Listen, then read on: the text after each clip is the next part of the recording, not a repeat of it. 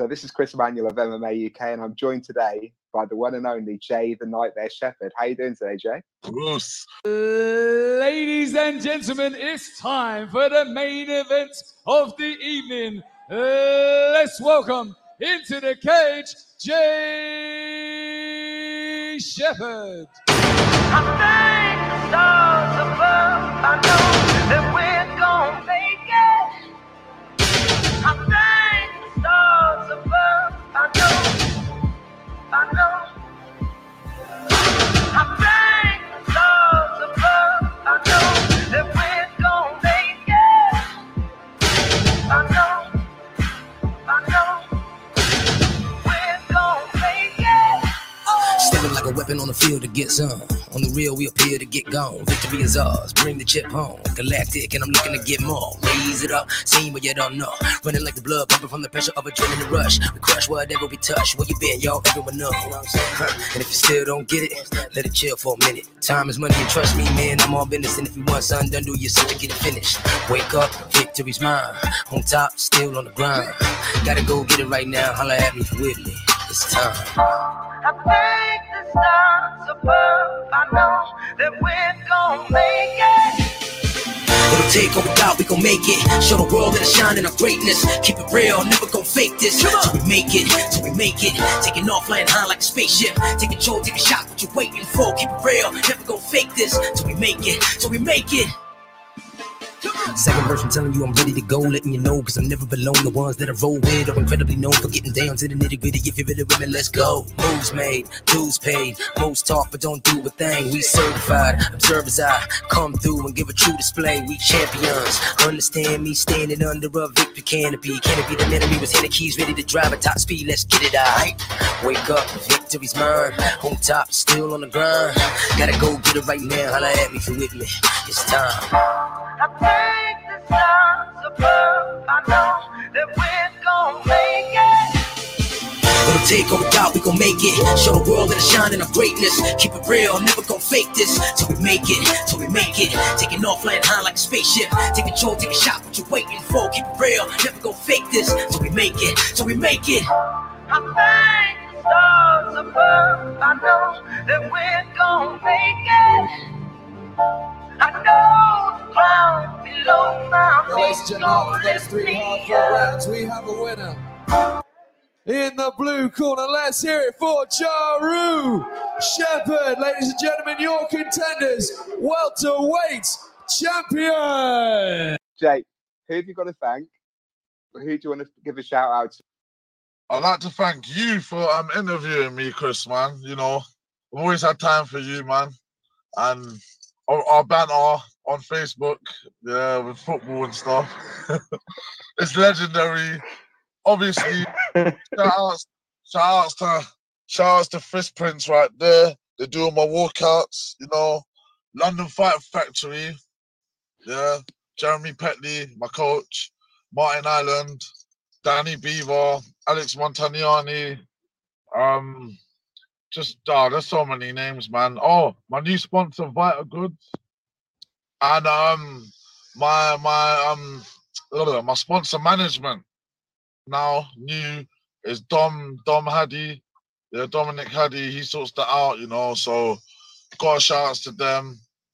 Shout outs to the Tea House Theatre as well, my other sponsor. Valerio Clothing, my other sponsor. And I'm giving you a clue, man. Even shout out to RDX, man, because they sent me a few things, you know. Shout outs to me as well, yeah. How about your big sponsor?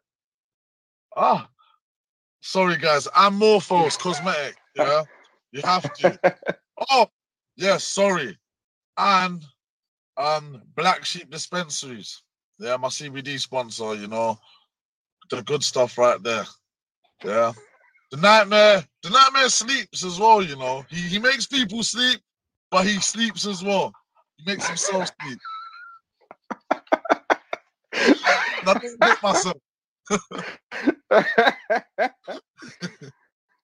Jay Shepherd, you truly are the nightmare, but you are the number one nightmare. Don't let anyone else tell you anything differently. I Thank you so much. Honestly, I'm going to go get a massage with no happy ending. And on that note, we are going.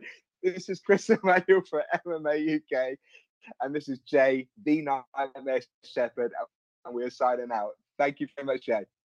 Thank you, brother. Take care.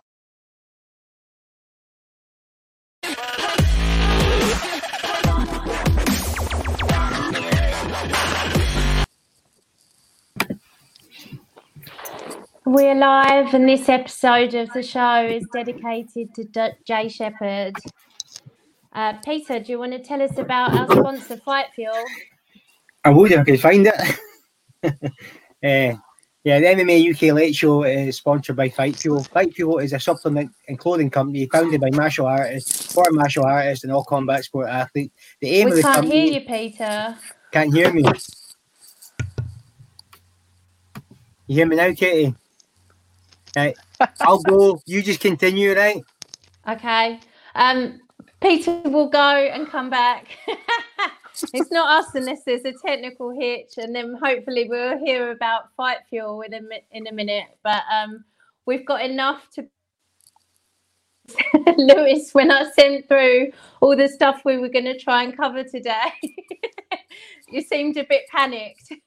Yeah, there's a lot in there. I think there's a lot to cover, and I mean, I've got to be up for work at 6 o'clock in the morning, so I think with everything we put on that list, we could realistically be going until then. So that was the thing. But at the same time, I'm quite excited as well because there has been a lot of good fights over the last 2 weeks, a lot of big events, and yeah, really looking forward to getting into it and having a chat about it tonight, especially because obviously we've had some successful Welsh fighters. So I know Peter Knox always takes the piss a little bit. Not just Welsh fighters, fighters from the UK. So well, we're going to talk about all of them. So we weren't here last week, so we've missed 251, and we didn't do a show after Wednesday's show. So we've got all of the Brits to cover. So instead of doing a full review of all 3 cards, we're just going to touch on the Brits. We've got 2 fantastic Welsh guys with us tonight. Aside from Lewis, we've got the fantastic Ricky Wright. Thanks for joining us, Ricky. Oh, anytime. Thank you for asking me on. Like about 10 minutes ago, but you know, I had nothing. I had nothing better to do. I'm not like Lewis. I don't have a real job anymore. So just rub her in, Lewis. See if I care. But pleasure to be on anyway. Thanks for inviting me. And well, you said you don't have a real job, but I did see that you were emceeing in Sweden. There's a fight show out there a few weeks ago, right? Yeah, 2 weeks ago was a show called Fight Club Rush, doing really big things in Swedish MMA. A lot of the Swedish fighters are coming through this promotion now, like Khamzat Chimaev, who recently made his debut against John Phillips, fought on a previous Fight Club Rush show. So they're doing big things, and it's pretty mad being out in Sweden to be part of a behind the closed doors show. So, you know, making history, and it's good fun. I'm glad that you were back in action anyway, even if not for us yet. Well, it was 14 days quarantine since I come back because Sweden are still on the banned list. That's a bit harsh, isn't it? I'm free to go out tomorrow. And I've stayed in for the last 2 weeks, honestly. I've only been to like Barnard Castle and back, so that's allowed. Got my eyes tested. Well, Chris and Frankie, we apologise that you could hear Peter. It might have been a difficult show if we couldn't hear him though. So, Peter, I think we've got your sound back now. I hope so. Can you hear me now? Yeah, hear you now. I was just about to introduce Danny. Danny, your first time on the Late Show. Thanks for coming on. Cheers for having me on. Super excited to be back out with my lockdown hidey hole. It's about time. And unlike Lewis, you've actually had a lockdown haircut. I have. I couldn't be seen dead on here, to be honest. I think that's what put me off coming on. Couldn't be seen dead with my big mop. And Lewis, you told us all that you're getting a haircut tomorrow. So my First thing idea tomorrow. is, viewers, if you want to comment, Lewis is getting his haircut at 9 a.m. tomorrow. Let him know what haircut he should be going for. Joe Exotic. Joe Exotic. Yeah, colours as well. So yeah, if you want him to go blonde, everyone let us I could know. get the frosted tips. I could be persuaded for a few frosted tips. Was it Freddie Lundberg who used to have those? Yeah. Awesome. Peter, do you want to tell us about Fight Fuel now that the four of us can hear you? Yeah, Or can had you got to the end? Is that the best introduction you can do? What? Ricky, show how you introduced me to the show. Come on. Ladies and gentlemen, please welcome on to the MMA UK show, Peter Knox. Yeah. That's pretty incredible, to be fair. We should get Ricky on every week just to introduce the staff and then you can fuck off. Yeah, that'd be good. He makes I'm only good for one thing. He makes Ricky do that every time he comes on. It's good advertising. Exactly. He'll get a new gig to that now as well. Oh, thank you. You will. The job offers will be flowing in now. You have a proper job now. The MMA UK effect. Yeah. I suppose I better get on with the sponsor thing before they don't sponsor us any longer. We've got quite a bit to crack on with, yeah. Yeah, so Fight Fuel is a supplement and clothing company founded by martial artists for martial artists and all combat sport athletes. The aim of the company is to supply supplements and clothing of the highest standard to all fighters and warriors so they can train, perform, and win. And if you use MMA UK 15, you'll get a 15% discount at fightfuel.co.uk. And it's good stuff as well. I take it. Do you? Yeah. Ooh. What do you take? I'm a corporate hoe. I take anything. Fuel UK. Fuel. Thank you. Reza said he can't believe you're on. Long time no see, Ricky. Oh, Reza, he's a cool guy. He lives in Sweden, but he's from London, and he covers all the Swedish MMA shows. So he's pretty good. Hi, Reza. Yeah, he comments on a lot of our videos, so it's always good to know that he's tuning in. I wonder which one Gaza. You should go for a Gaza haircut, Lewis. Yeah, Lewis. I don't know, Chris. Get voting, people. Right, let's crack on because we've got a ton of fights to get through, and it's giving me palpitations. We're live on Facebook and Twitter, so drop us your questions and we'll show them on the screen. Anything we miss, we'll try and cover. But let's start with last night, and let's start with the first UK guy on the card, which was obviously Brett Johns. Oh, he makes it so easy to be a fan, doesn't he? Lewis, tell us about this fight. One ginger to another, he got the win. You know, it wasn't the prettiest, but win's a win. I think I read on his Instagram he posted, anyone can be knocked down, but anyone can't get back up, and that was, I think, the moral of the story. It wasn't his best performance. He got stung in the first round, but he hustled, came back, and ground out the last two rounds, and rightfully got the win. I thought so. Really happy for Brett. Obviously 2-0 for Shaw Mixed Martial Arts. Two bantamweights who really have got a lot of promise again in the top 10, getting wins, and I thought Brett did what he needed to do. Like I said, it wasn't pretty, but a win's a win, and very happy for him. I didn't think it was as bad as he was saying, though. He was like, he said exactly that about it being boring or something. Like, I didn't think it was like that at all. I don't know tough opponent as well. I was kind of on the edge of my seat with excitement, but it was a tough opponent as well.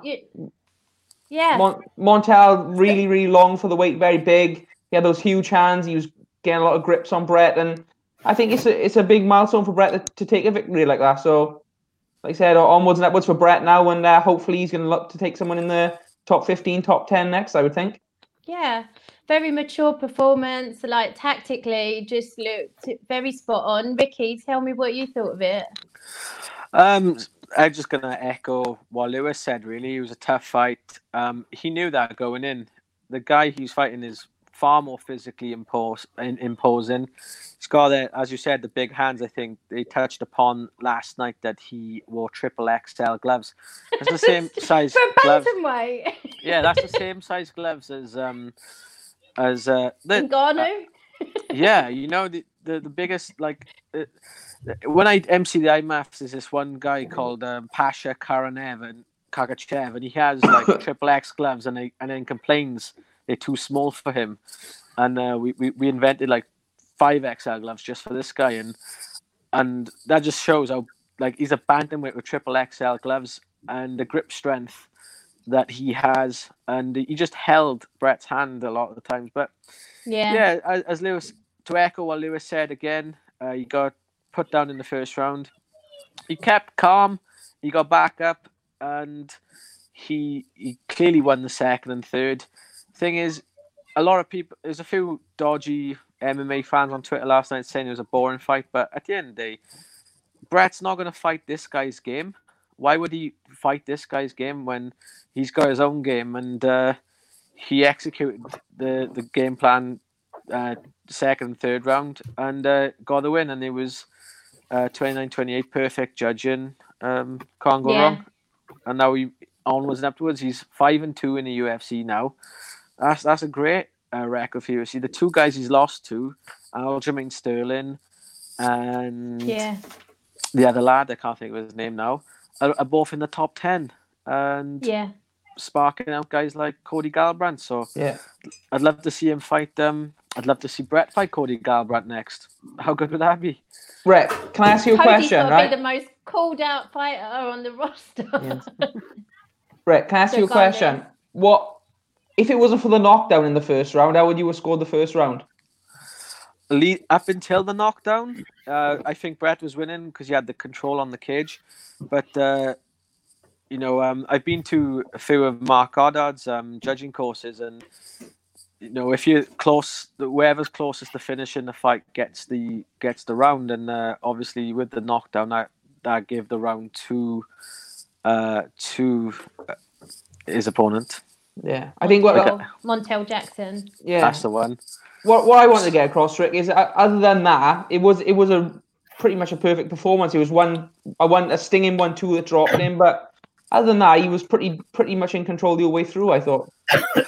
I liked how he said to his striking coach, James Wallace. He said, "This is every time you tell me to stop blocking punches with my face, and that's what happened." But Brett took some big shots. He took a knee in, I think, the third round as well, and he's tough as nails. Brett is. He's so tough, and he didn't even flinch. Okay, he went down, but he was so calm off his back, and he took a few elbows, and that was it. He tied his opponent up, worked his way back to his feet, and it was you can't argue with that performance. I'm super proud of Brett and chuffed that he got the win, and I got no fingernails left from fighting him watching. Yeah, I think we all kind of took a collective. The three of us were talking on group chat at the time when he got knocked down, and I think my heart stopped for a minute, Lewis. Yeah, panic stations, wasn't it? It was, but he recovered so well from it, and I just don't think he put in a really mature performance, and I thought the game plan was excellent. Yeah, can't ask for nothing more from Brett from our fight.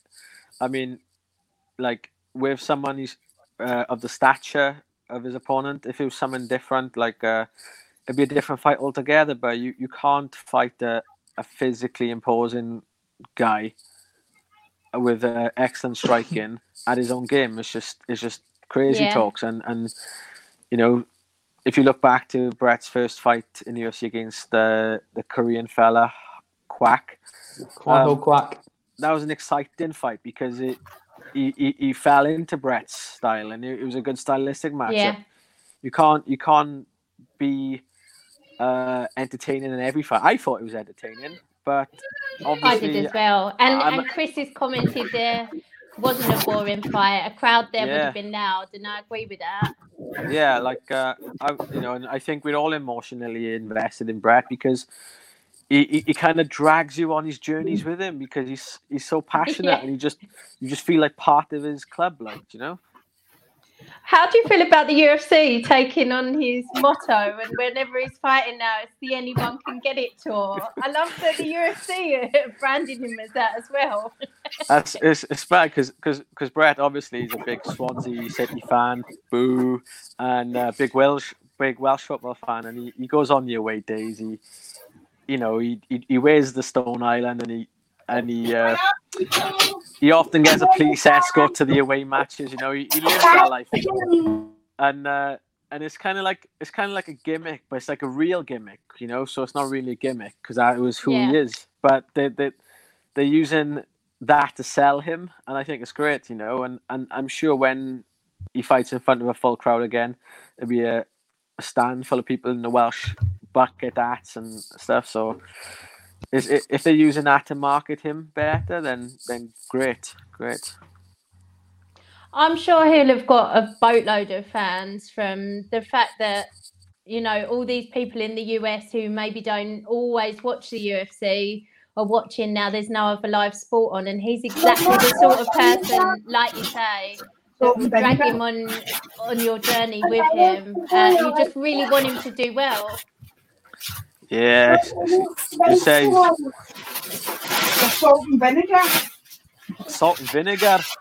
You might have to mute yourself for a while.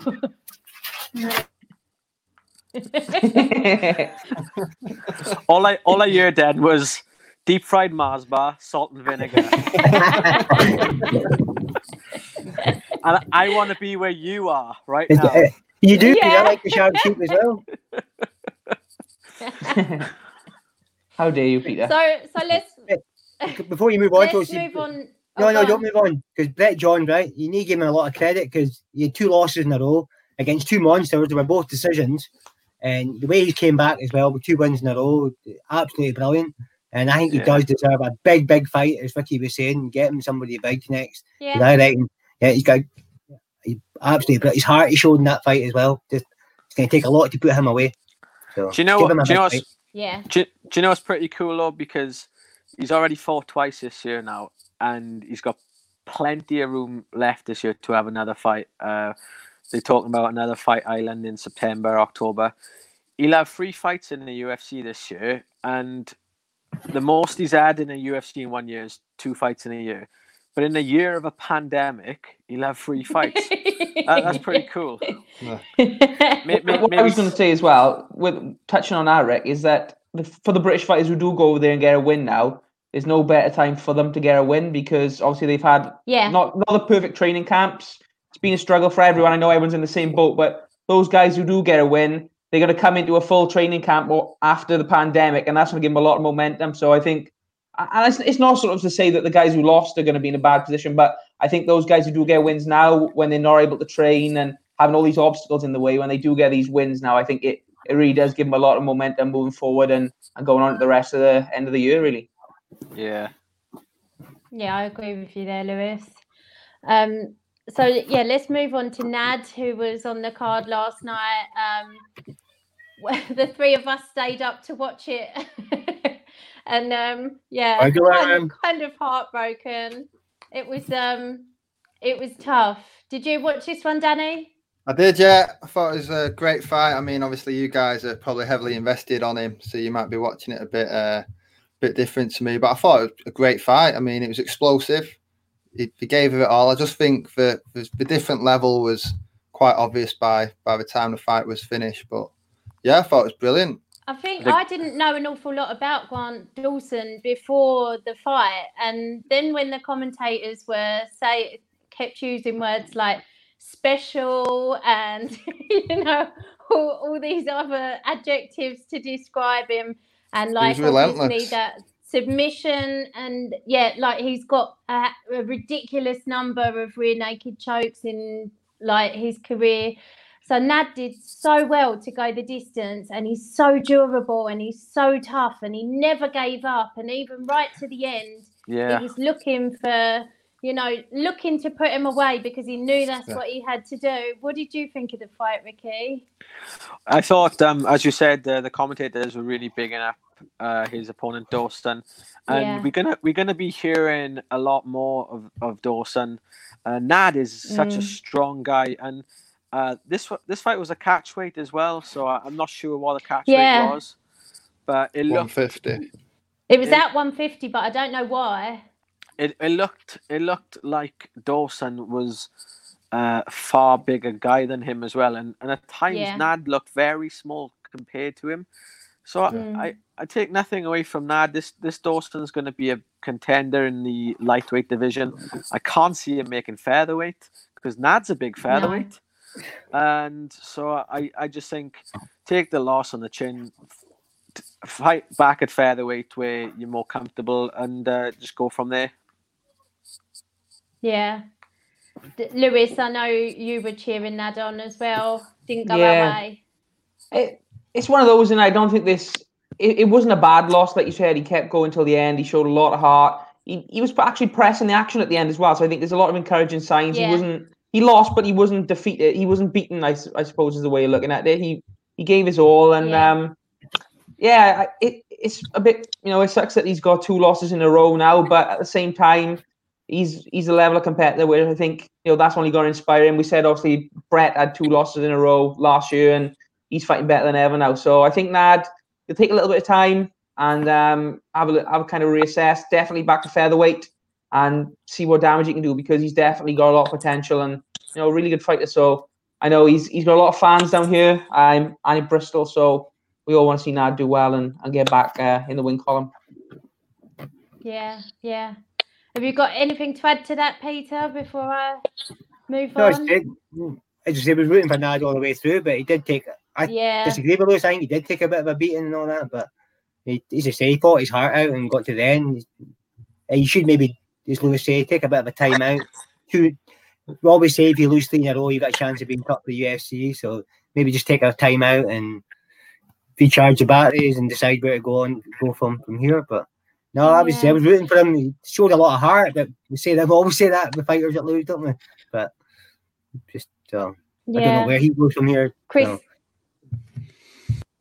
Chris said that Nad had trouble getting inside. I just think he was. Dawson kept throwing those those knees and that, takedowns didn't as well were. Yeah. So he was just. It was difficult for him to get inside, but tough night for Nad. But he'll be back. And then somebody else who was up against some really stiff competition was Mark Diakese.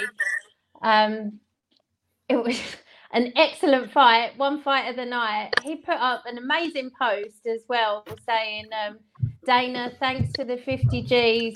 This will allow me to take some time off to become a better fighter. And I thought, what a way to look at it, that he's just accepted that loss and he just thinks, okay, well, I need to go back to the gym and improve to walk away with the win, because it was a fairly close fight. I've seen people say that that Fiziev walked away with it, and we obviously knew a lot about his kickboxing credentials coming into it. What did you make of the fight, Lewis? It was a great fight, wasn't it? I really enjoyed it. I think one thing about, obviously another decision loss, so it's another case. Well, I know Peter didn't agree last time, but he lost this fight, but he wasn't sort of beaten up and quit. So that's always a positive sign for me. And one thing we know about Mark is that when he does lose, he always learns and comes back stronger. I mean, I remember he lost to, I think it was Dan Hooker. He got that guillotine before and then went away and worked really hard with his jiu-jitsu.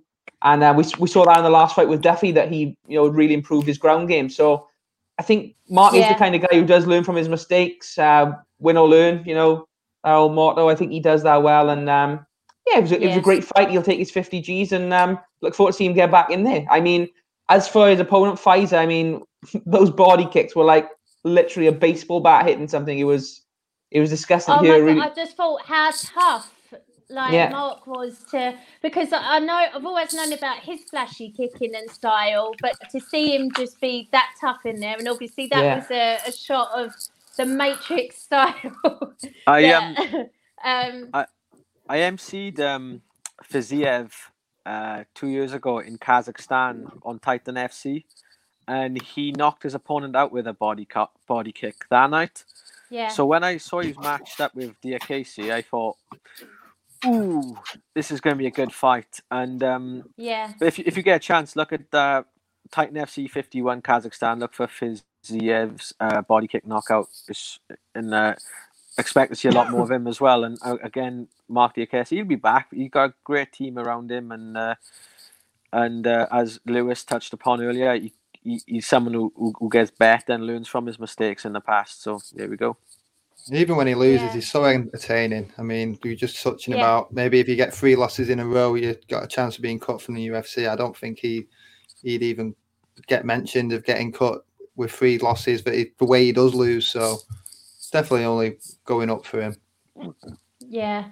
No, I enjoyed it as much as you can enjoy one of our fellow countrymen losing, but it was a great fight, and I'm really pleased for him that he got the bonus. Hopefully that makes it a little bit easier to swallow. You're getting a hello, Ricky, on the screen. Sir, that's the next BKB world champion heavyweight bare knuckle We boxer. had him on the show Geraint Hill. recently. Oh, Geraint, the sloth, legend of Welsh MMA. The Welsh Roy Nelson. Nice to see you watching, Geraint. So a couple of other things that I wanted to talk about from last night. One was the Joe Duffy retirement after his loss. What do we think of that? Well, Joe Duffy, they call him Irish Joe Duffy, but he's actually he moved to Ebbw Vale, the same village Lewis is from, when he was 4, and he's lived there all his life. Yeah. And he has a thicker Welsh accent than me and Lewis combined. So, you know, I remember watching Duffy when he was like 15 in the old grappling strike tournaments, and there was a lot of hype around him there. He actually won an amateur fight with a twister, which is completely illegal. But his coach was the referee, so who cares? And this was like 2004, so no one, no one bat an eyelid. Yeah. Nobody knew where a twister was. He just saw the guy tapping. So he just saw the guy tapping. But it's a shame, really, because I remember like Richard Shaw, Shaky was Joe Duffy's main training partner at the early stages of their careers, and he was saying that Duffy will be a world champion one day. And I don't think he was wrong in the sense that like Joe has the ability, but somewhere along the line, whether it was like he took a couple of years out in between to do pro boxing, but somewhere he's just not the same. He charged in for the takedown with his and got guillotined. And someone of Duffy's stature, that's not something you do when you're mentally when you're on fire. You know, when you're mentally tough. It's such a mistake to make someone of that caliber. You know, and this he'll know it himself.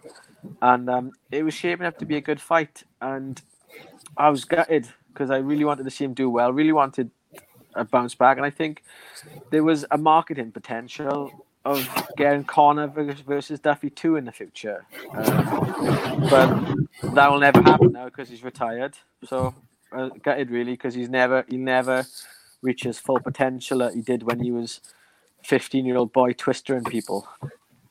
Yeah, it is a shame, and I think you could actually hear that in the retirement message itself, which was pretty sad, wasn't it, Lewis?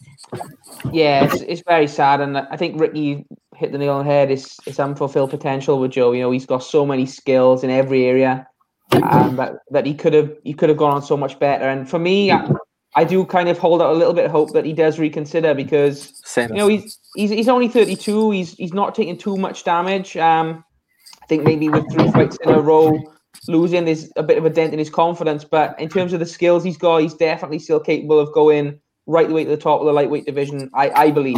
And like I said, when you talk about, I know obviously they call him Irish Joe Duffy, but he did come up in Wales, and a lot of the people here, when they think about MMA in the early days, they think about, you know, Jack Marshman and Joe Duffy, these kind of guys. So it's kind of sad to see him go out on a loss like that. But like I said, I hope he does reconsider. I think, you know, maybe a sort of fresh outlook with a new camp or a new promotion. I think he can still go on to be a champion. I mean, there's there's promotions outside of the UFC. Go to Bellator, one championship, or even still flourish within the UFC. So I hope Joe reconsiders an entertaining fighter, all the potential in the world. And I'd love to see him have a couple more fights, to be honest with you. What I think he's struggling with is he just can't get it to click in there. And I think he's just become frustrated with himself. Like he said, he felt like he had an amazing camp. Everything went right. The weight cut was fine. And then he gets in there and it didn't work out for him. And I think he's just... I seen someone comment on a post regarding Joe's retirement that maybe he should seek help from like a sports psychologist, and it works. I remember when Mark Goddard used to be a pro fighter back in the day, long time ago. Mark the Shark Goddard. You kill me for saying that because he hates his nickname. But I remember when he had a few losses, and then he went to see a sports psychologist, and he was a different fighter. He ended up fighting a guy, Ivan the Terrible, an Italian fighter, and absolutely smashing him. And then that guy got signed to the UFC then, and Mark was repping him. So it's mad, but like it worked for Mark, and I think maybe going down the sports psychology route would work in wonders too. You see with darts players. You see with darts players, they get like the yips and they can't throw the dart anymore. And then they go see a sports psychologist and it's a fresh slate. Maybe that's something. Something to think about. Who knows? I just think he was unlucky. I mean, before he walked into that guillotine, it was turning out to what could have been a brilliant fight. It's just not the kind of mistake that we would expect him to make. Like I don't know. It's like he had a lapse of concentration. Like you say, the beginning of the fight was going well. I guess he's just maybe feels like he's every time he's lost, he's gone away and tried to address it and nothing's worked. But I don't believe in retirements in MMA, so he will be back. He can join Conor in the retirement home, can't he? They can have a cup of tea together and talk about old times since they're both retired now. So, Mahedin says... Sorry, honey, go Katie. Yeah, I mean, it probably is. When you've got a run of bad form, how do you make yourself feel confident when you go in? It's kind of like a vicious circle, isn't it? But Mahedin said it's sports people have bad phases, especially with a sport evolving so fast. Darren Stewart was the same, but he kept at it and fixed his ways. And it's true, the sport is evolving really quickly, and you've got to stay in love with it as well. And it's not fun losing. So I wish him all the best for now, but I agree with you boys. He will be back, and we'll be very happy to see him back. Yeah. So a lot of other stuff happened last night as well. Katie, hang on. Before you move on, we've got another question, which would be a good one. There you go. What do you fellows think about the criticism from fans and some media aimed at some of the judges and refs on Fight Island? Lewis, I'll come to you first. It's a very good question, actually. I think people obviously get angry when the decisions don't go the way they think it should have gone. But it's a difficult job, isn't it? Like you said, it's not something that just anyone can do. There's lots of interpretation when it comes to judging and opinion in a lot of ways as well. So it's a tough job. It's the same in every. Lewis. Oh, can you hear me, guys? Yeah, I can hear you. I can hear you. Oh. Vicky can't hear Lewis. Hang on. Vicky, why don't you leave and come back in? Oh, good call. There you go. But no, I think it's the same in every sport now, that when the decisions go the wrong way, people always blame the ref. It's just the nature of sport in some cases, I think. But I mean, yeah, it's tough. I think you got to give them the benefit of the doubt, and you got to stick with them because they only get better the more confidence you show in them a lot of the time. So I don't believe in sort of criticizing them too heavily. No, unless it's consistent. Yeah. So unless consistent mistakes, constant, then we can look at it. But the one-off or even a couple, you can't really say much about it.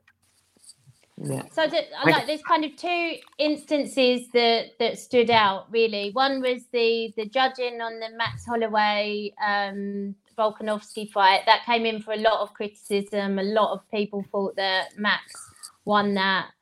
And the other like big discussion point was the Leon Roberts stoppage of Aldo. Can I say about Leon Roberts? People are within the UFC are talking like Dana White and a few of the fans like, who's Leon Roberts? Best referee in the world. And they're criticizing him big time. A lot of these people. Leon Roberts refereed his first UFC over 10 years ago, right? And do you know why? Do you know why they haven't heard of Leon Roberts? Because you only ever hear of referees when they mess up. Now, he's reffed the UFC for over 10 years and hasn't put a single foot wrong. A lot of people think he had a bad night with Aldo. They should have stopped it earlier. But at the end of the day, it was the first time he's ever been flagged by anyone. And the unfortunate thing about the European-based officials is they're not protected by a sanction body like the American referees are. So they are hired by the UFC and fired by the UFC. So the only reason people have never heard of Leon Roberts is because he's never put a foot wrong in 10 years of refereeing the UFC and 15 years plus of refereeing MMA. And so there we go. I mean, don't get me wrong, you like of course Mark Godden never makes mistakes, but everybody knows Mark because he's very outspoken and he's he very opinionated and does a lot of work coaching people. But Leon has always stayed in the back and he's never put a foot wrong. So there we go. It'd be a shame if he doesn't get used by the UFC again. It'd be a travesty. But to me, the irony is the last. They've not said this. The UFC, they've not said they've sacked him. I know Dana said I want to get rid of him, but there's not been an official statement. But Leon's no refereed a fight since then, so we don't know what's happening. Yeah. Maybe they're waiting for the dust to settle or something. But to me, the irony of it being that particular fight was the last big controversy that I can remember was Keith Peterson supposedly stopping Dominic Cruz too early in the bantamweight title fight that Cejudo won. And here we are, a fight for the vacant bantamweight title. We're saying it was stopped too late. You're damned if you do and you're damned if you don't. Exactly, and especially people always say in title fights as well, somebody like Aldo is a legend. You know, that I get both sides of the argument, but he kept moving position. I feel like there's enough of an argument, and he was with it enough and defending himself enough. And I don't think there's any need for him not to have been refereeing the future Fight Islands. But even Dan Movaheady, who obviously is a friend of mine, and I think he's like the best referee that I watch. I think he's incredible, and he was refereeing the Modestas fight, and that was the one that ended with elbows, and then it was all very strange because the guy was trying to say they were illegal elbows, then he couldn't get up. And then he fell through the cage door, and Bisping was doing his pieces that he didn't know the door had opened, and Dan was getting loads of stick online for that. So who would be a referee? Dan was spot on. Brilliant. He was great positioning, clear, concise. I don't need to see the replay. I know where it landed. It was like I could see watching live that they weren't 12-6 elbows, and they weren't on the back of the head. Have any of you seen the diagram of what consists of the back of the head? Yeah. Exactly. So you know that he wasn't getting clocked on the back of the head. And his last fight on Cage Warriors before going to the UFC finished the same way. That's something he specialized in, is off his back, elbow in the side of the head, and for the win, and it's something he's obviously drilled extensively. Yeah. They weren't 12 till sixes, and they weren't on the back of the They head. weren't back of the head. And Dan we could was see where they perfect. were. The That camera guy- zoomed in on the big red lump above Yeah. his ear. And I think Dan was perfect, and clearly Dana White and the hierarchy of the UFC think so too, because they awarded Modescus a bonus, so they see Yeah. nothing wrong with it. 100%. Shout out to it's Modestus just as well for that funny that. finish. Yeah, brilliant finish. Oh yeah, I'm Amazing. gonna come on to him. He's superstar. Love him to bits. Even without the but Del Boy Barstool sketch, you know, he wasn't listening to the ref, was he? He wasn't listening regardless of the door situation. The door is No, irrelevant. The Yeah, door is exactly. irrelevant to me. I mean, how many fighters who are prepared to go into a second round lean against the cage anyway? A lot of them will get up and they'll walk back, but he didn't know where he was because he got hit with a succession of legal blows to the side of the head, and that's the end of it. Dan give him, if anything, a bit more of a chance than he should have had, but give him the benefit of the doubt. And Yeah. at the end of the day, he called it, and there's nothing wrong with Dan's decision. I even posted about it because Yeah, no, I thought it was spot on, absolutely spot on, and I wasn't sure if the guy was trying to play the DQ game at that point, like as well. That was another thing that crossed my mind. no, I It think was he was sparked. maybe, yeah. So, yeah. In anyway, I think as we've all discussed offline as well as here, we've been really impressed with the officials at Fight Island, and very proud that they've got a UK team out there that have done so well. Definitely. Can I just say as well, the other, there's a lot of new officials to the Clemens Werner, Anders Olsen, and Vito Paolillo, an Italian, a Swedish, and a German fella. They've all come through the IMAF system, the IMAF judging and refereeing systems, and they've done a cracking job on their respective first UFCs as well.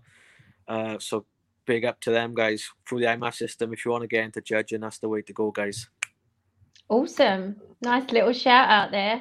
Ricky England would so swear you had just something to do with the IMAF system. Well, you know me. You know, you cut me and I bleed IMAF, mate. Right, just a couple more things to cover off on last night's event, because we're nearly 50 minutes in and we've still got another 2 to go. But I just wanted to talk about the Violence Queen's knee bar. Oh my God, that looks evil. Who saw that? If there's ever a clip of MMA to make me realise why I don't want to do MMA, that is it. To show that to someone before we even get the white belt, show that. If you're up for it, go for it. If not, that's not for me. I love the way the commentary team as well are like, she won't be able to get it from here. It's not happening from here. It's not. Her legs bent in half. Oh my God. And then who predicted Jack the Joker and Kelvin would go that way? Not me. Unreal. Absolutely I unreal. did. What? See. Did you? Nah. I want to see the betting slip. I blame What Kelvin did you put Gaslam's hair that anyway. down It's Kelvin's hair. to? I think it. What, it was that he put you off the man bun? Yeah, I think. Well, he's put me off a man bun, and I think he threw himself off it with the fight as well. He spent more time backstage doing it than he should have, perhaps. I don't know. I didn't think Kelvin looked himself last night. I know it was a good No. finish, but I didn't think he looked himself. Peter, we've got to. No, I totally agree with you, Lewis. Like he said that he had an amazing camp. I don't know if that's just something that everybody says, but it was. We said it earlier about someone, but it was about Joe Duffy. It was a very sloppy defense. Well, no defense. It was sloppy going into the heel hook, and then he just didn't do any of the right things. Yeah, I mean, Jack Hermanson is known for great submissions, and he's a really tough guy. But I don't know. Something seemed off about Kelvin Then to I me would have last thought night. it's and- something he would drill. Yeah, he just didn't seem right to me last night. I mean, Kelvin is kind of notorious throughout his career for missing weight and not being the sort of most disciplined outside of the octagon. So perhaps there's something going on behind the scenes leading up to this that we didn't see with everything that he had to go through in terms of, COVID clearance and things like that. So I don't know. Maybe there's something there, but we can't take it away from Jack Hermanson either. He's taking a big scalp there, and the perfect way to bounce back from a loss last time out for him. So another European fighter getting up there and making a dent in the rankings, really. And he wants the winner of Till Whitaker. What do you think about that? Yeah, I think that's probably a good shout. But I would think whoever wins out of Till Whitaker is going to want to fight for the belt and fight the winner of Costa and I totally agree, yeah. Adesanya. So it's a tricky one. But yeah, I think you got Cannoniers up there as well. He's still a good fighter. He's on a bit of a tear. So a lot of good fighters in that division. I don't know. Yeah. And you're getting some abuse from the real tech guy there, Peter Russell. That's because I froze trying to freeze that image. I froze and fucking. I still need. I went to bother downloading it on my computer, so I thought I still need to fucking show it. But I thought I missed something else. So I've got another question for you. Hang on, where is it? Here we go. So that came about 10 minutes ago. Because I froze, I couldn't play it. I know it's away from the Fight Island subject, but has anyone else heard a rumour of Derek Chisora making a move to MMA, possibly Bellator? We did see something about that a while back, didn't we? Derek Chisora is currently signed to fight Alexander Usyk. And if you know boxing, Alexander Usyk is the scariest cruiserweight of all time. And there's a really good video of him running on the beach the other day, just going, "Derek, I come for you, Derek." and maybe it scared Chisora so much that he's thinking about MMA, because I wouldn't want to fight Alexander Usyk. That guy is a Ukrainian beast. And Chisora's having nightmares about him now, but I can't see Derek going towards Bellator right now. He's getting too much money in boxing. As he is being promoted by Eddie Hearn on Sky, and Derek's not stopping that knee bar either, Rick. So that's another thing. If he's terrified by the Ukrainian, he's definitely terrified by that knee bar last night, I would think. But he is training MMA. He's training shoot fighters. Is he? Yeah, he's been training shoot fighters, and he says he's going to do it after this boxing match. I think David Hayes is manager, so obviously he's got the Bellator connections as well. Yeah, maybe. So we'll just need to wait and see. I'm bored of all these crossover fights. I'd rather see people who are stick to what they're good at and see a really high level of that than see them. Oh, we've got boxers in the new UFC game as well, haven't we? We've got Tyson Fury and Joshua in the new UFC game, so there's always going to be that connection. And if you want an extra million hits in your Instagram, just say I'm thinking about having an MMA fight. So it's all about seeking attention. So let's go back to MMA then. Get right. Let's talk about. I'm terrified of. You said he'll be petrified of Ngannou. That's true. That's true. We want the gloves back on. Yeah, Ngannou's overrated. He just swings wildly. He's still scary. Let's talk about the fact that Joe Benavidez is never going to be a UFC champion, and he was devastated last night. That was really kind of tough to watch. Looks like it was a 10-8 round, if I'm not being generous, up until the point where he got caught, and then obviously he got choked unconscious. It was really, really tough to see him go out that way. I personally think it was too close to their first fight, but I don't think that he was ever going to win that fight. And I'm not actually too sure what's next to him. But Lewis, what did you think of the flyweight title fight? I just thought Figueiredo looked awesome. He's just a different animal at that weight class, isn't he? Striking on point, going for rear naked chokes over and over again. He just looked a savage. And he won the last fight as well. Like you said, it was not far removed from him knocking Benavidez out a couple of months ago. And to be honest, although I do like Benavidez as a fighter, he just didn't look in the same class as Figueiredo last night. And No. I don't think he retired. I think he will still maybe have another 1 or 2 fights. But yes, sad that you'll never get that title. But at the same time, you know, if you're not good enough, you're not good enough. And last night he was just completely outmatched. And Figueiredo, he looks a scary prospect for flyweight and bantamweight, I would think, because he's quite big for flyweight, isn't he?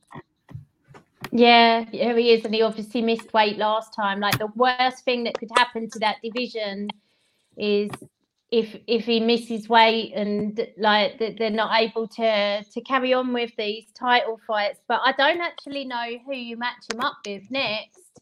Ricky, have you got any ideas who could be next for him? Yeah, Aaron EB from North Wales. Not even signed to the UFC yet. But, being biased towards Mahidin, I'd love to see that fight. Mahidin in a few years. That would be awesome. Let me tell you I'm about glad that he's class. Go on, Ricky. I emceed his last fight in, I think you were there, in Cage Warriors South, some Essex way. Oh, it was pleasure to watch. Like, so yeah, I'll back the Figueiredo in 5 years' time. Muhyiddin, be a great fight. Yeah, I've watched Mahidin many times now. He brings a massive crowd with him. He's super talented, and he is one of the reasons why I really want the flyweight division to stick around in the UFC. Because there is talent coming through. It's just immediately for Figueiredo, I don't know who there is, and they're kind of back to that Mighty Mouse dilemma of throwing people to him too soon before they're ready, because he's beat everyone. He's beat everyone throughout the division as well on his way up, so that's another problem they've got. I wouldn't be surprised if Figueiredo starts calling out for Peter Yan straight away, if I'm honest. Like I said, he's massive. He's big for the weight class, and there's not really much at flyweight for him. I'd like to see him make a few defenses, but I mean, who he's going to fight is, it's anyone's guess at the minute. Cejudo, he's tried to call Dana's bluff. Dana wouldn't have it. He'll be back. He'll be back to fight for the titles again. Just watch. Well, I think he wants to fight Volkanovski, because he wants to be the first triple-weight champ. So I could see him coming back if Dana would make that fight. It also is really annoying me that Dana won't say that Aljo's next for the title, because I think he's more than earned it. But that makes me think there could be sneaky in his back pocket, like Figueiredo coming up. But to save the flyweight division, I think he needs to stay down there and be active. And Muhyiddin's got some ideas, but I just felt, I did check out the records of some of those people and watched a couple of fights. I just feel like it might be slightly too soon for them, but we shall see. We've got to move on because we've been on air for an hour and we still haven't spoken about Jack Shaw.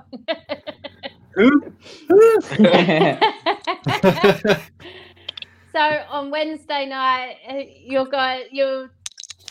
he just did everything right, pretty much like his first fight in the UFC. But do you know what I love about watching Jack Shaw fight? He never gives me heart palpitations because he's always in control.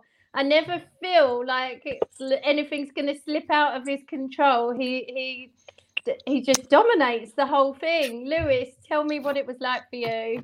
I mean, I do get heart palpitations. I'm a big Jack Shaw fan, so just when he steps in there, I get like a little bit of a heart flutter. But like you said, it was a perfect performance. The guys in the commentary said it, didn't they? They said compared to the GSP. I love that. Yeah, the best comments he could have had, really. But yeah, perfect performance. He doesn't look phased. Jack, when he gets in that cage, he just looks completely at home, completely relaxed. And I interviewed him before, and he said he just is going to go in and impose his will, and that's exactly what he did. So can't fault it. Amazing performance. He's very down to earth as well in the interview after, saying that he'd like to maybe take another fight kind of outside of that top 15 and just improve. He's not looking to sort of rush and get just a load of fights, and he wants to improve after every fight, which shows that he's got the right mentality for this, and he's looking at the bigger picture as opposed to rushing through. And yeah, another one in the books for Jack Shaw, and I think every Welsh fan now is really excited because the sky really is the limit for this guy. So yeah, everyone's really looking forward to see what's next for him. Didn't he say that he was sloppy in the first round? I must have missed that. Yeah, he thought he was sloppy. Did you think the first round was sloppy? No, well, not from my eyes.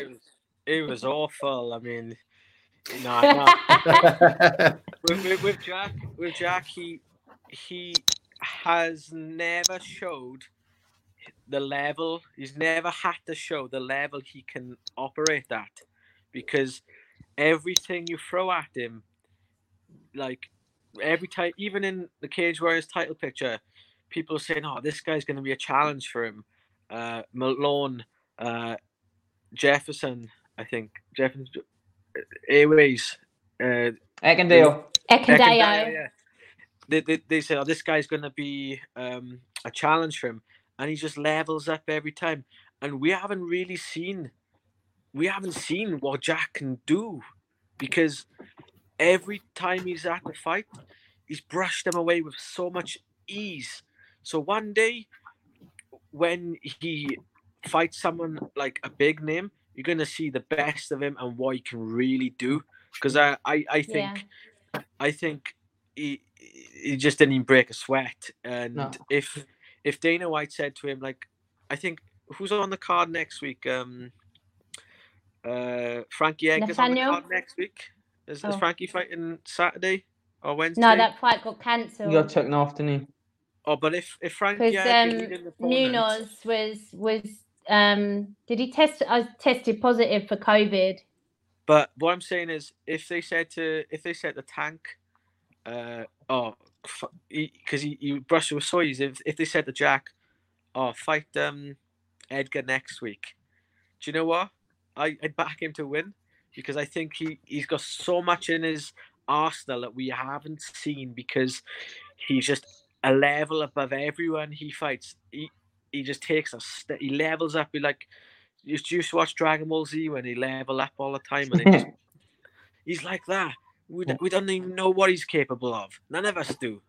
Maybe his teammates do, but is so much more that he hasn't had the chance to show yet, because he's just brushes them aside with so much ease. So I'm looking forward to him coming up the rankings and seeing the best that he's got to give, because it is so much more to give, and it's coming, boy. It's coming. Yeah.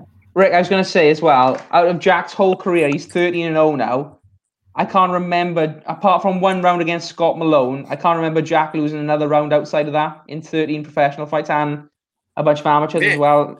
That's the only one round I can remember him losing was the first round against Malone. He's just been perfect every fight other than that. And that first round against Malone, he didn't even break a sweat then. He just took his time. And when he kept getting up, you could see Malone's heart break. But as you said, Jack was 12-0 as an amateur. He was the IMAF European champion, fought 4 guys in 3 days. Didn't lose a round there. And that was at lightweight. He's 20 pounds lighter now fighting. And a lot of the guys he beat and are still fighting at lightweight. They're so much bigger than him still. And he's never lost a round. Apart from that one against Malone, which he didn't lose the round. Like, he lost the round, but he didn't get hurt. Not one bit. Like, he just got put in a position that he weren't even uncomfortable in. So Peter's dying to talk about his tweet that's on the screen there before we all ignore it. What's this? What's this? On the UFC broadcast, saying great performance from future UFC champion Jack Shaw. So, yeah, shout out to Peter for making MMA UK famous on the UFC broadcast. And I just want to give a shout out to Aaron Phillips as well, who worked so hard. He was cut from the UFC a few years ago, and they chucked him back in with Jack Shaw. So, for Aaron, I hope he wins his next one.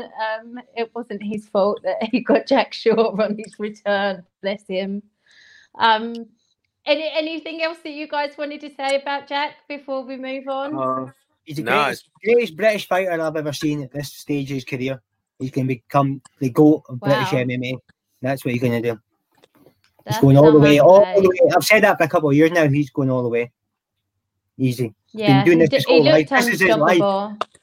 This is the standard we're going to see from now on. Because Jack's been doing this since he's a wee boy, and it's going to all Yeah. the other fighters in the future are going to be like him as well. It's going to be crazy the standard we're going to.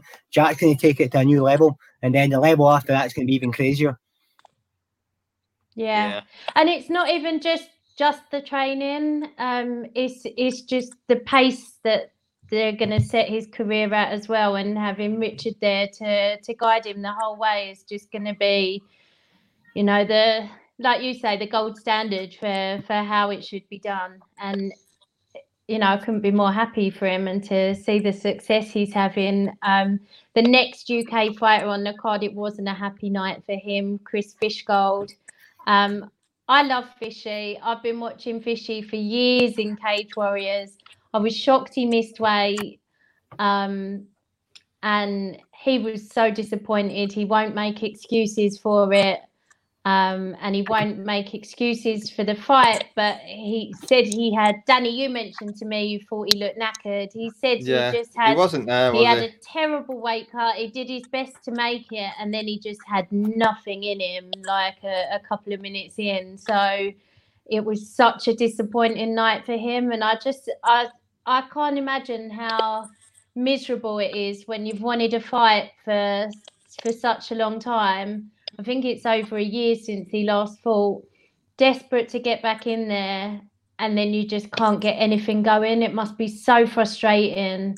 And he got dominated, and he lost the decision. It was a very one-sided decision, and I feel so sorry for him. I've spoken to him a couple of times, and he just wants everyone to know that's not him.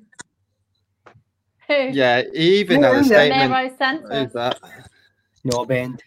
MMA is boring. Don't watch. I'll watch it then. Who the fuck is he watching then?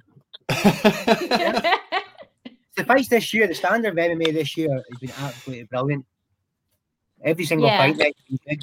There should be a pandemic every year. We're going to clip that. Well, don't say that, because we had 3 months of watching nothing. It's just, that's happened true. that we're getting it all catching up. Have you been watching QFC? Romero, you're allowed an opinion, Ah, but you I don't have have. to watch. You're in the wrong place for that opinion, that's for sure. Do we talk about that on air? Can we talk about QFC? I don't know. What's your thoughts on it? No comment. I've obviously nothing like it. Do you guys know about QFC? QFC, Yeah, a that's little brilliant. bit. Quarantine fight night. All the Yeah. MMA journeymen are fighting up a mountain. Yeah, Wes knocking Wes each did other out. fighting, yeah. He's been absolutely entertaining me. Absolutely brilliant. That's why wonder what- Danny I wonder was what planning I'm the not fights thinking for the about show. He's only been watching them. That's what I was the list of fights, and I'm like, I'm not seeing any of these. Talk about QFC instead. Oh, so which one are you as a fighter then? Ricky. Undefeated. Yeah, Yeah, Ricky was an animal back in the day. I'm undefeated as well. And Katie as well. Here you go. Let's put our O's on the line, Katie. Somebody know must go. Intergender MMA. Oh, Ricky, we've been here before, mate. We interviewed a pile of these about 2 years ago, and it was a complete disaster. Like it was the biggest disaster I've ever seen. Like unbelievable. We're interviewing the boss. Remember, he goes, "All my taxis here to take me to the airport, to take me to Russia." Yeah. It was unbelievable. Honestly, he was a former UFC fighter, I think, wasn't he? And yeah. He made up this bullshit story that they were taking these fighters to Russia for a man to fight a woman, but in the end they just did it in like a shed in their back garden in America somewhere. And the guy dived on the floor and the girl like jumped on top. It was like a fake fight. It was. You know, a fake knee or something. You don't get my. It was horrendous. It was horrendous, honestly. Like a pay-per-view, isn't it? That was a low point for us, I think, wasn't it, Peter? Yeah. That's one of Peter's highlights, I reckon. Have I missed a 3-in-1 for QFC? We're doing a 3-on-1, aren't they? Have I missed that? Is that That Oh, happened I've yet? not- I've not seen that one. You've not seen that advertised? No. 3-on-1 we're doing. Who's the one? Is the one a professional fighter and the three are just numpties? I think he knows how to fight. I've not got the info though. Yeah, I've not seen that one. I reckon he'll win. Right. Is he talking about right wingers in football, or the MMA is more popular with right wingers? I think he means do racists like Emmett. Look, mate, I am a massive tree-hugging lefty vegan, and I love MMA. So that question is null and void. Herbie Hyde was a boxer, wasn't he? Do you know a heavyweight boxer back in the day? Herbie Hyde. Yeah, I thought it was a beetle. Remember Herbie? Yeah, the little car. Yeah. Yeah. Herbie Goes Bananas. That was the best one. No, you're right. I love that one. Right. Back to UFC. Back to UFC. Yeah. Okay, so bad night for Fishy, but send you all our love, Fishy. We know you'll be back. We know you don't feel like that was you. Modestus Bukauskas. Oh my gosh. Like, so he actually had a badly injured leg going into that fight. And up until the end of the round, I actually was pointing it that he lost the first round. How did everyone else score that round up until the last 10 seconds? I think I was watching Stranger Things at the same time, so I thought he's losing it. I thought he's losing it narrowly. I did, but yeah, so did I. It's Modestus, and like we've seen him so many times in the Cage Wars where he'll be under the cosh, losing the round, and then he'll just pull something out the bag. He's so explosive, so powerful, and he's calm. You know, he's confident in his power. He's confident in his ability, and like I say, we've seen so many times on this UK circuit now with Modestus. I remember once I think he was losing like 3 rounds, and then he come out in the 4th and smashed the guy. So. You know, as long as he's in there, he's in for a shot. And I think in that division, he's got a long way to go. You know, he's the division is not that packed at the moment, and he's a very talented guy. So I think Modestus can go a long way in the UFC. Yeah, and I won't go over the stoppage because we talked about it earlier. Yeah. We all agreed with it, but like you say, he's used those elbows to work his way to TKO victory before. It's part of his toolbox, and it was awesome to see him make his debut. And yeah, just congratulations! Awesome to see him pick up the 50 Gs as well. Just couldn't happen to a nicer guy. Romero said he lost more than the first round, which would have been difficult because the fight was over in the first round and he won it. But could you be a second and you fell to change, you fucking numpty? So yeah, I thought it was an excellent start to his career. Lerone Murphy, the miracle Lerone Murphy. I had the pleasure of interviewing him this morning. Danny, what a fight! Oh, it's absolutely made up for him. Stayed up for it. I had work the next day, but I knew I had to stay up for it. And it was well worth staying up for. Just what a guy. I mean, I can't watch your interview this morning. He says, what did he say? Bad training camp. Niggly wasn't confident, almost pulled out. Yep. What a mistake that would have been. He's done his, he's done Manchester team, super proud. He took him down. Everyone was thinking Ramos would be more than overconfident with him on the ground game. Yeah. I think the commentators were like, oh, he doesn't want to be here. His cornerman won't be happy with the takedown. Finishes him. What more is there to say? What I didn't realise until I spoke to him was that he told Bisping he was going to keep it on the feet. So that's why Bisping kept going, oh, it's not part of the game plan to take him down. Because I was thinking, how would you know? Yeah. But absolutely we'd phenomenal. seen him in the lobby and he wanted to give him something to talk about on the commentary. But that was a spectacular finish as well, wasn't it? Against a very dangerous opponent. Yeah, I think the first time he took him down, he landed a big shot. I think the guy was half gone from that. But apart from the finish, what were those kicks? Instead of watching footage on Ronaldinho, we should have been watching footage on Lerone Murphy. What's your I was your probably language. me. Somebody's commented, please don't curse. My sons are watching. Danny, you need to watch your I language. didn't know I buddy. swear. I didn't know I even swore. I'm just Yeah. quite excited. I'm excited about his win. I didn't even know I swore. Sorry. No, I don't think Fishy was cocky at all going into that fight. But No, no. pretty okay. We interviewed him before as well, and Three times, yeah. he just 3 times sounded you interviewed him, Katie. 3 times, yeah. But yeah, he sounded confident and like he had a point to prove. I didn't think he was cocky at all. Going back to Lerone, actually, I was going to say he seems so confident in there, and yet when you speak to him, he always says that he wasn't feeling confident, and he always says that his coaches have got more confidence in him than he's got in himself. But when you see him in there, he looks so just like natural, and it is the Late Show, Grant, yeah. After the watershed.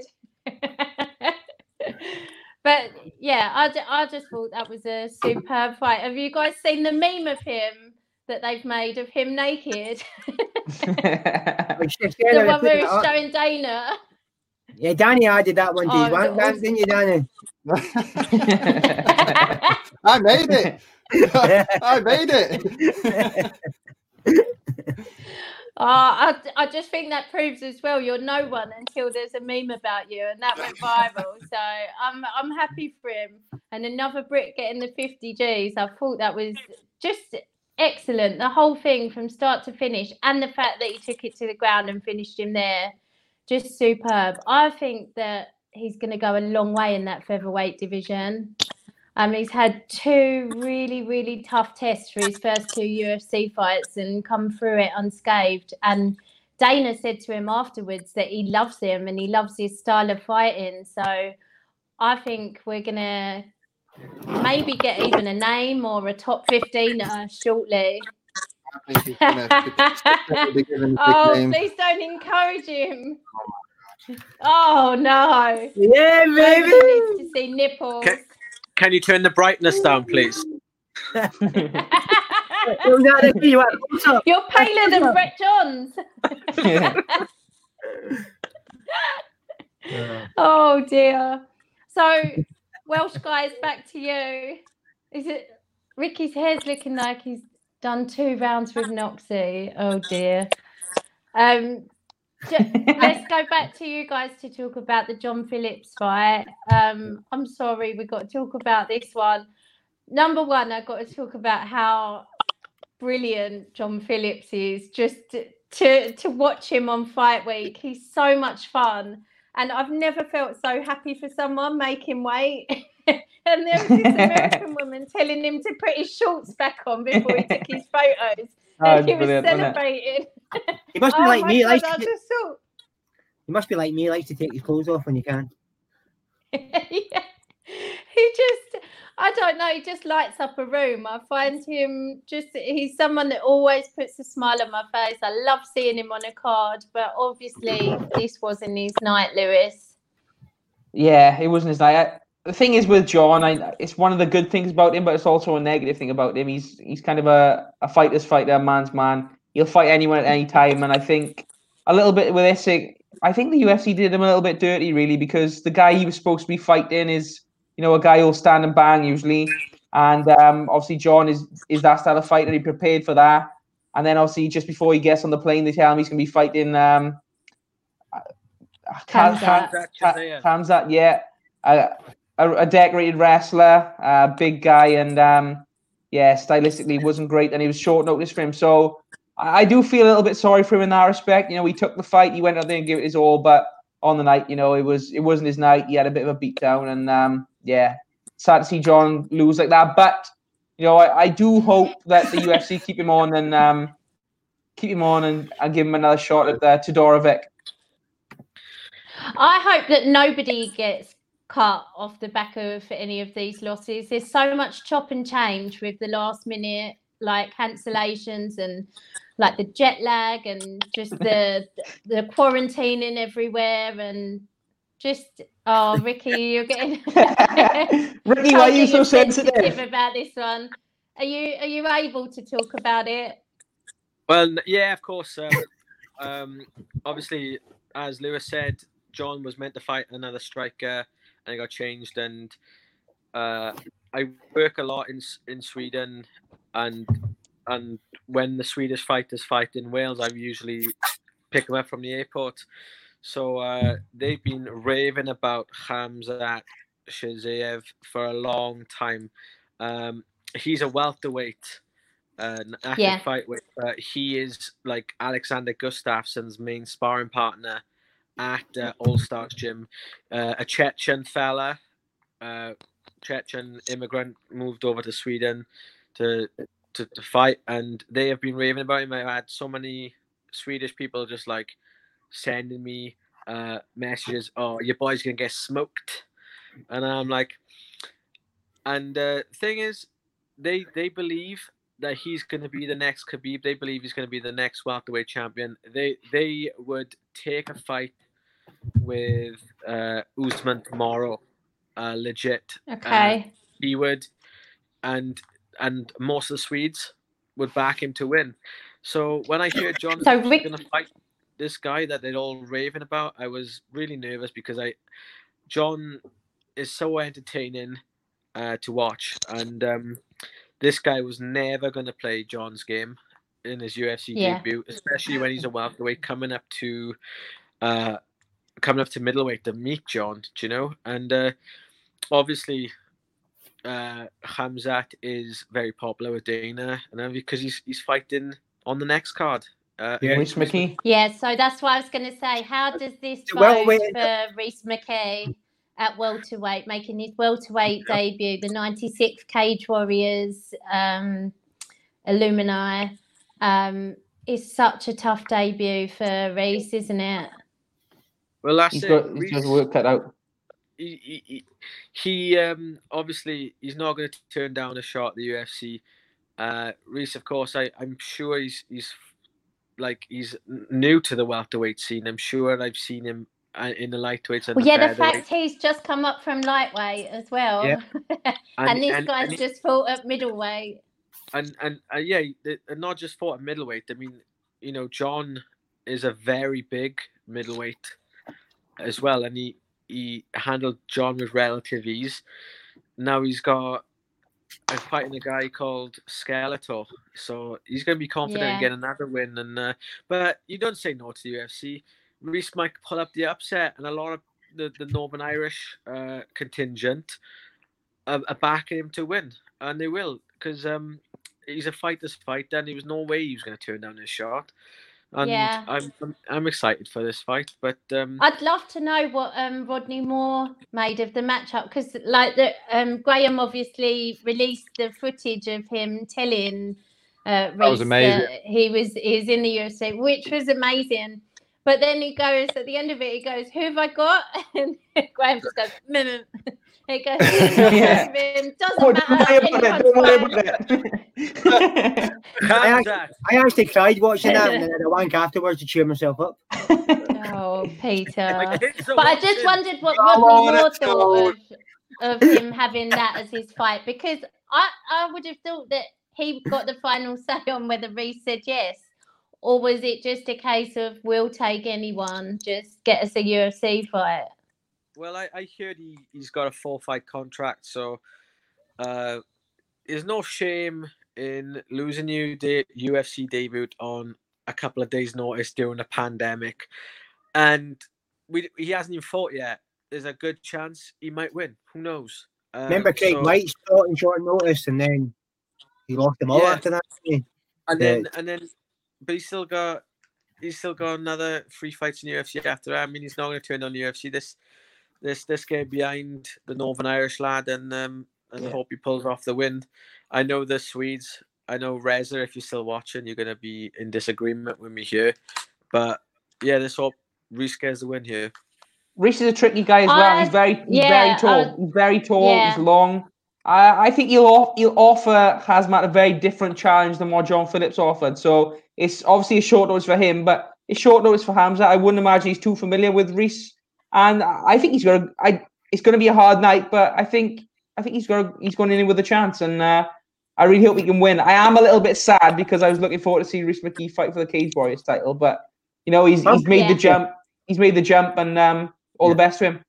Yeah, but if we go back even further, we wanted him to fight Ross Houston for the belt, didn't we? That would have been a cracking fight as well, and then that's all went to shit. Yeah, I'm gonna back Rhys in this fight. I don't know. He surprised me before. Let's not forget that he's knocked Jai Herbert out. Like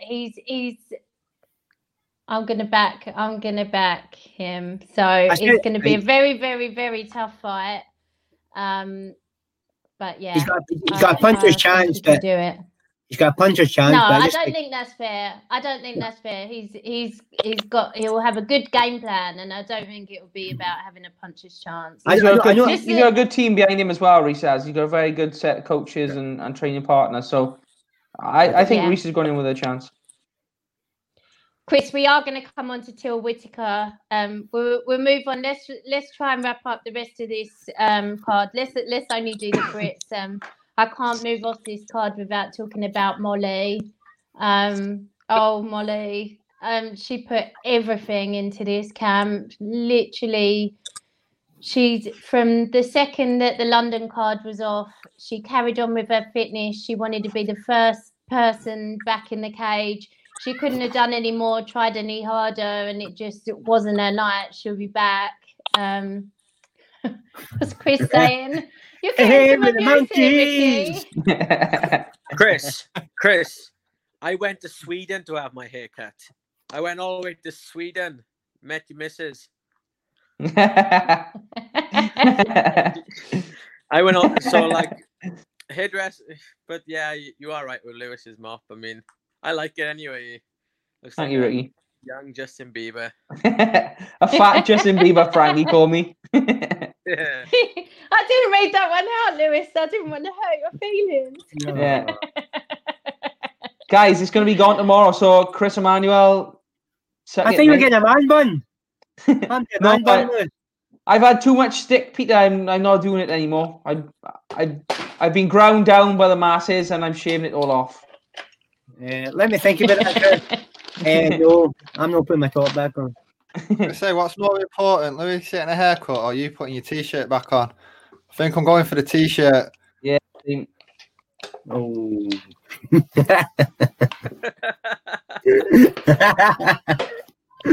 Yeah.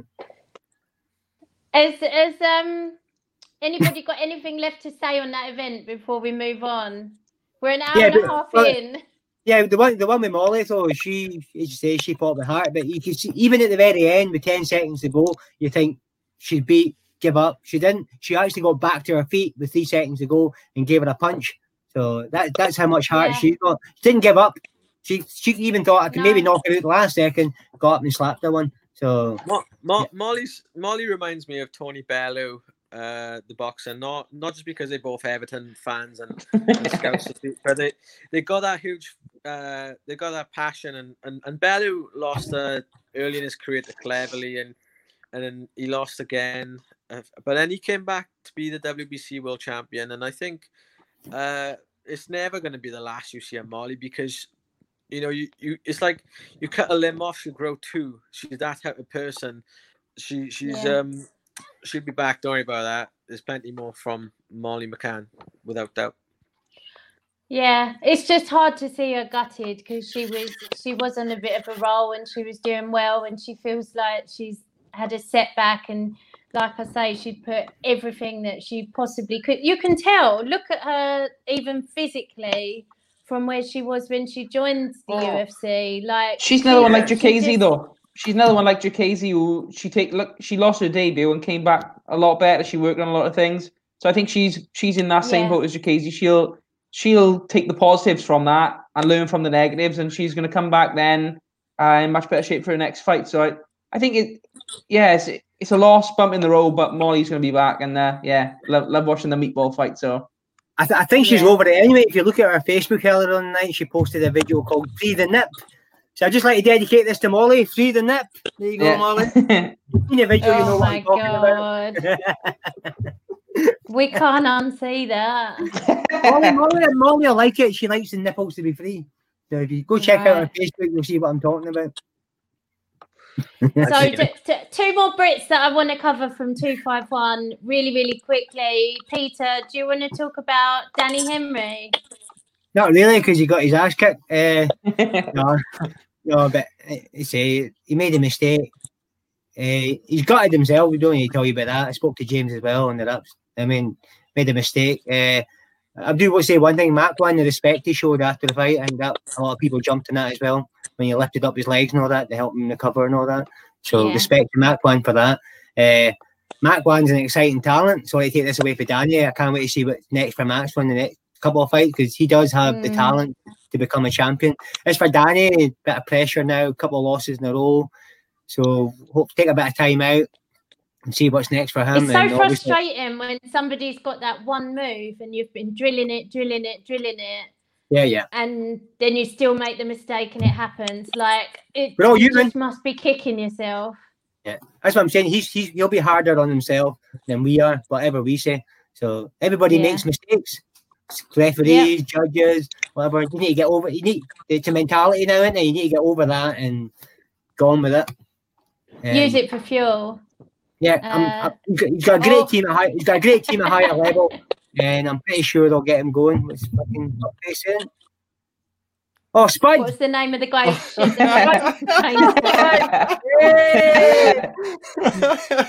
Get me and Spud on QSD. Oh God! And the other fighter I wanted to mention was Davey Grant. Oh my God, what a fight that was! I was loving that, and I was on the edge of my seat. I didn't know who was getting knocked out, but I knew someone was.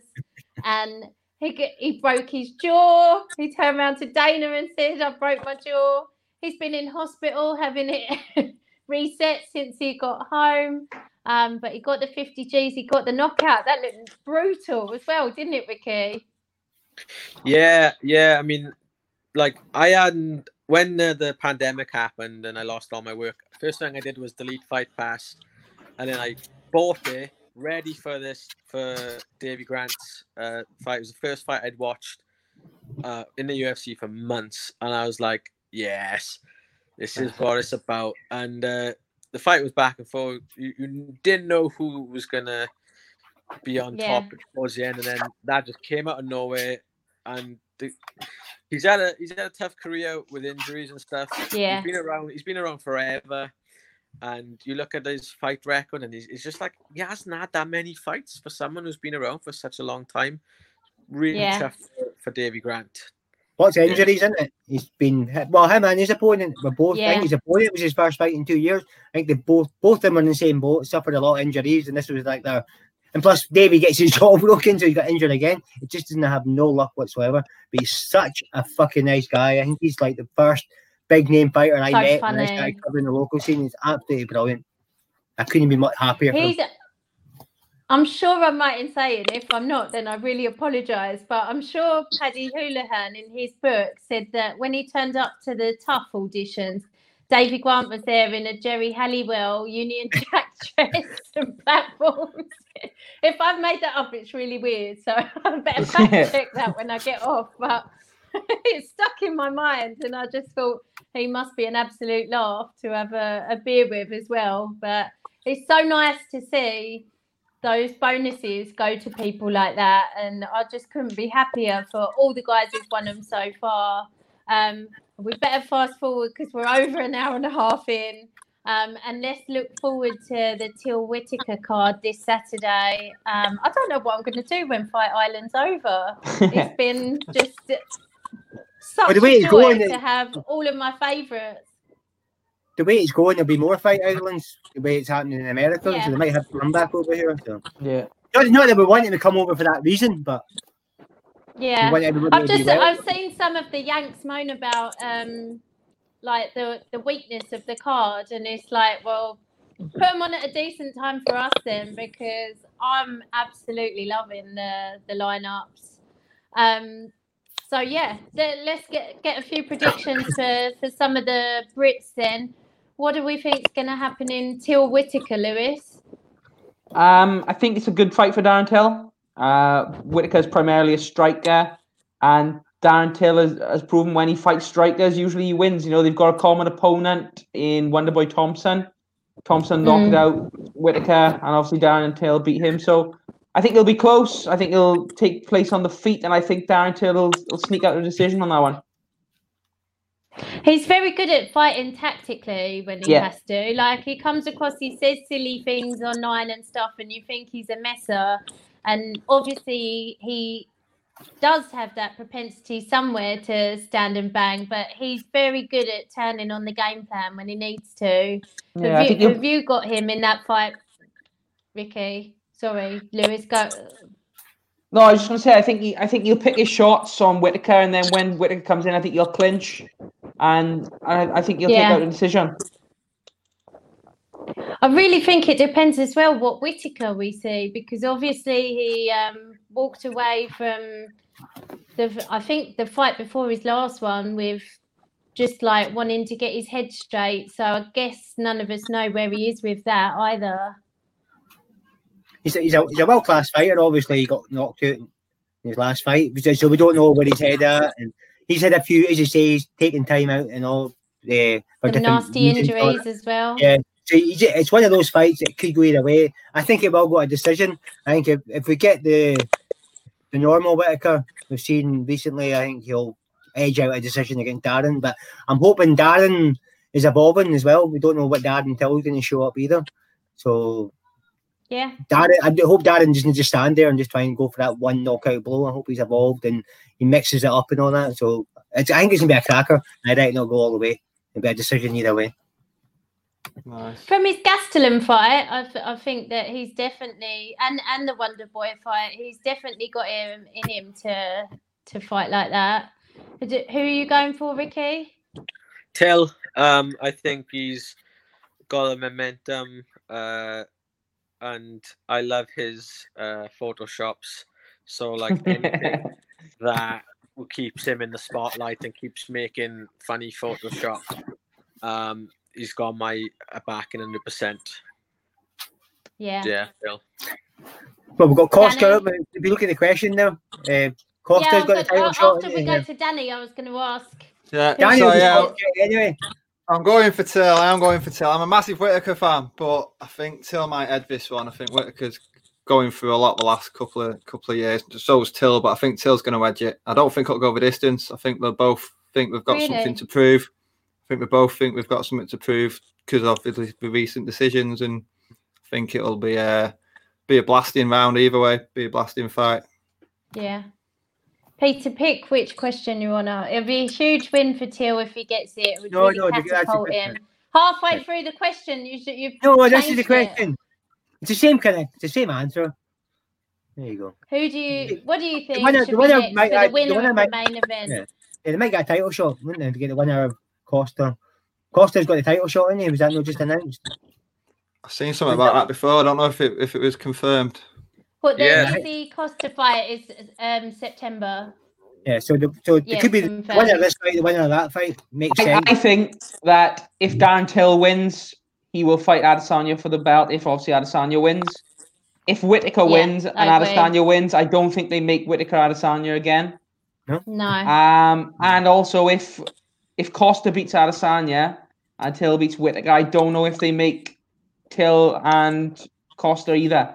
I think it all depends. I think it all depends on who wins in this one. I think they might look to put if Costa wins, they might look to give him someone like Cannonier or someone like that. But if Adesanya wins and Till wins, I think that's the next fight. Yeah, I agree with you on that. Yeah, who do we think is going to win that fight? God, I'm going to make this program even longer. Apologies, everyone. Who've we got in Izzy Costa? Adesanya round 2 knockout. Listen. I've had this theory that they announced the fight today, but they didn't announce the venue. And I'm obsessed with rugby, especially what happens on the Southern Hemisphere. And where has New Zealand have eliminated COVID-19, they've gone back to having full rugby stadiums for their matches. And I've been watching it religiously. Now, Dana White knows this. He was asked about it in a recent interview. And I think Israel Adesanya versus Costa fight will be in a full arena in New Zealand in September. I bet my life on it, and I'm looking forward to seeing a live UFC with an actual crowd in the background. Because as much as I like watching snooker, it sounds like you're watching snooker. I'd rather watch a fight with a loud crowd, and I want to hear the crowd's reaction. And I can't wait for Israel versus Costa, because it'll be the first UFC, if my prediction comes true, with a crowd.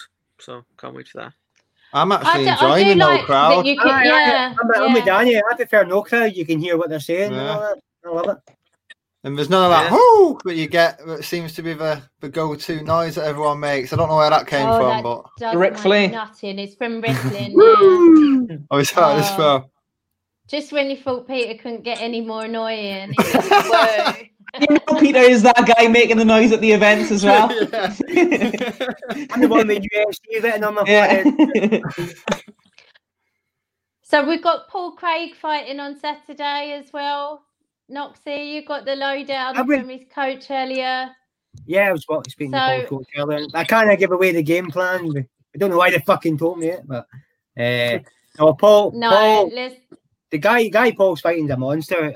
Even though he's lost 2 in a row, they usually give Paul undefeated fighters making their debut, but they decided to give him something else this time. But the guy on the ground, he's a bit of a nutcase. First round, he'll go for you. He'll try and take you down. He'll submit you, or he'll knock you out. That is his MO. That's what he's going to try and do to Paul Craig. Paul can beat you off your back. Remember that last second submission, so it's never over with Paul. But I've got a feeling Paul's going to try and he'll catch him coming in.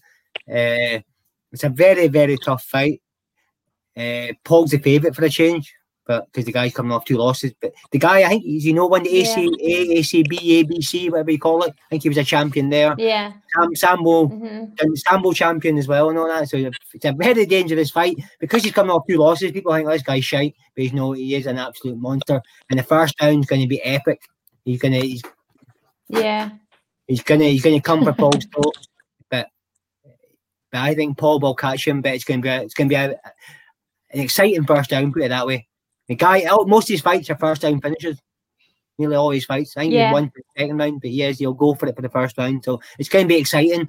But my money's on Paul to catch him. But my predictions for the British fighters, especially the Scottish ones, have not been very good recently. So hopefully we get a change of luck. Oh well, best of skill to Paul. Yeah, and also Shogun's on the card as well. Shame we didn't get to see that rematch. Yeah. Ricky, do you want to indulge Garay on his? I don't know what he means. It's not one of my catchphrases. So, I wish you hadn't asked that question, Geraint. Oh dear. I know what it is. I'm not in Welsh. Okay. We've spoken about Reece already, and gone around what we think about that one. So in the interest of time, let's move on to Jai Herbert and Trinaldo. I can't wait to see Jai in the UFC. It's going to be amazing. I am so excited to see him show the world what he can do. Lewis, what are your thoughts on this matchup? Very exciting matchup. Trinaldo, obviously a veteran in the sport, being in the UFC, fought the who's who in the UFC. And then obviously you've got Jai coming up, who's a Cage Wars champion. Really exciting. Looked brilliant his last few fights. So I think it's a perfect matchup because Trinaldo is kind of a little bit of a gatekeeper in that division at this point as well. Great fight. Trinaldo's dangerous, but I think if Jai goes in with the right game plan, I think he gets a decision, picks him apart, and maybe even a late stoppage. But I think Jai definitely gets the win. Yeah, Chris Emmanuel says Jai by a straight up murder. Yeah. I can see that happening. Danny, Trinaldo you is you tough. only watch Tough. UFC, so do you know who Jai is? Do we? Who are you on about? Is he in QFC? I'll go for him anyway. It's been a great year. A great year for Jai, and he just had a baby as well, and now we call up for the UFC, and It's been a really good year for him. And he's one of those. When he gets that UFC call up, he's earned it. He's really earned it, and I can't wait to see him either. Yeah. Yeah. So is that a full house of us all saying that Jai's going to win? Yeah. And finish? I reckon he's going to get the finish. I'm on the fence about the finish. I think he might get a late finish, but I think he'll go with I think Jai will go in with the sort of tactics of trying to pick him apart from the outside. And if kind of Trinaldo then falls behind and comes forward and really aggressively, Jai will look to catch him with something, a nice counter. But I definitely see Jai getting the win, even though Trinaldo is a tough guy and one of those gatekeepers. So, yeah, best of luck to Jai. Well, they called Michael Bisping a gatekeeper, and he went on to win a UFC belt. So be careful who you call a gatekeeper. Yeah, no disrespect to Trinaldo, but he is he's in that kind of mold in the UFC at the minute, isn't he? Like when he's fought the top guys, he's lost guys in the kind of top 5, top 10. He's experienced. It's a really good challenge for Jai's first fight. It's hard. It's a tough challenge for his debut. Yeah, hard fight. That is hard fight. You just don't know what happens when you turn up there for your first fight and how you feel, how the nerves hit you and all that. Anything could happen. That's why MMA is fun to watch. Yeah, exactly. Yeah. We've also got Aspinall making his debut, the second team Calvon fighter on the card. Heavyweight talent coming through. Obviously, that division's a bit light. I didn't know much about Collier, but he's had, I think this is his 7th UFC fight, and he's 3-3 of the ones he's had already. Aspinall, I think he's lost 2 fights, but one of them was a DQ for was it 12-6 elbows or something. He's lost one. In my opinion. I'm looking forward to seeing what he can do. I don't actually think that the UFC heavyweight division, until you get to the top echelons, is that much more advanced than the European scene. I don't know what you guys think of that. Well, yeah, I agree with you there. I was watching one of the heavyweight fights on the undercard. I can't remember if it was one of the Fight Islands, and I was like, the talent wasn't really UFC worthy, I thought, and it was a very boring, lackluster fight. I can't give you names, but I was thinking if that's the standard of the heavyweight division, and then it's the flyweight division that you thinking of a comeback, Rick? Maybe. I'm nearly like the heavyweight again now, so I have to drop down, and so I'll let him off. But you're right about the heavyweight division. I think Geraint Hill should make a comeback. He'll spark them all out. Come on, up the. You know what it is? You've got a beer belly getting UFC heavyweight division, don't you? That's the way it works, isn't it? That's how you to Geraint's point there. Like, I do think that Tom can do well very quickly because it is a shallow division, so it doesn't actually take that many wins to put together. If you're in the lightweight division, for example, it's going to take you a long time to get into the rankings. In the heavyweight division, you put a few good wins together and you could be fighting a ranked opponent pretty soon. So oh, that's nice from Chris Emmanuel there. I think I'm taller than Chris, actually. I don't know. We're about the same height. Love you, Chris. And then from the same team, we've got Mike Grundy. He got the win over Nad Narimani in his UFC debut, so we know what he can do. He's obviously got the wrestling skills. I'm really excited to see how far he can go because obviously the wrestling side of it is sometimes an area that the US have got an advantage over us, and they're not going to have that with him. So not just the US, but the Russians and everywhere. So how do we think this fight's going to go, Danny? Well, I'm just looking at his stats now. 8 wins by submission. He's only had the one by knockout. I think he'll... Mike or his opponent? Mike Grundy. All right. What about his opponent? Undefeated. Who's he fighting? Somebody I can't pronounce. Evloev. Yeah, how you say it? He's undefeated, so I don't know. Ricky would tell us how to say it. he's Russian, you isn't he? can write it down. Ivaleev. He's a tough Ivaleev. motherfucker. It's going to be a tough fight, so it'll be interesting to see what happens. Yeah. But there's no easy fights. There's no easy fight. When I win, I don't think there's. I think there's easier thing. fights, so there's but yeah. So anyway, yeah, he's undefeated anyway. Grundy's opponent. So yes, I think you touch upon a good subject. Of course, anyone who comes from Russia comes with good sambo, judo, wrestling style. Grundy is probably our best wrestler in the UK in MMA, apart from Brett Johns, of course, but heavily biased. But Grundy, because he trains at a team like Cowborn, he's not just a one-dimensional wrestler. They've got such a good Thai boxing program as well, and he isn't adverse to throw in his hands. So I think the wrestling might be neutralized on both sides, and it might be like the time Matt Hughes fought. I can't remember who he fought, but there's two good ground guys, and they end up having a really sloppy kickboxing match. It might be that, but I think or Usman versus Colby.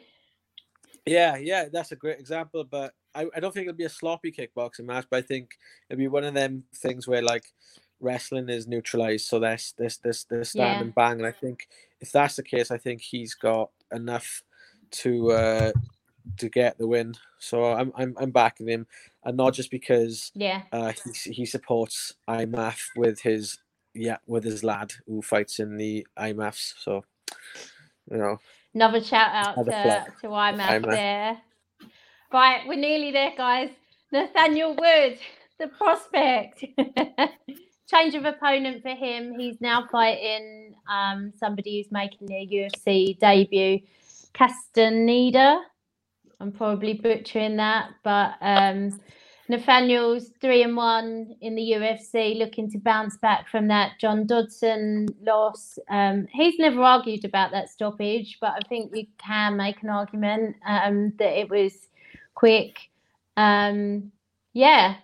What do you think? He's obviously gonna destroy him.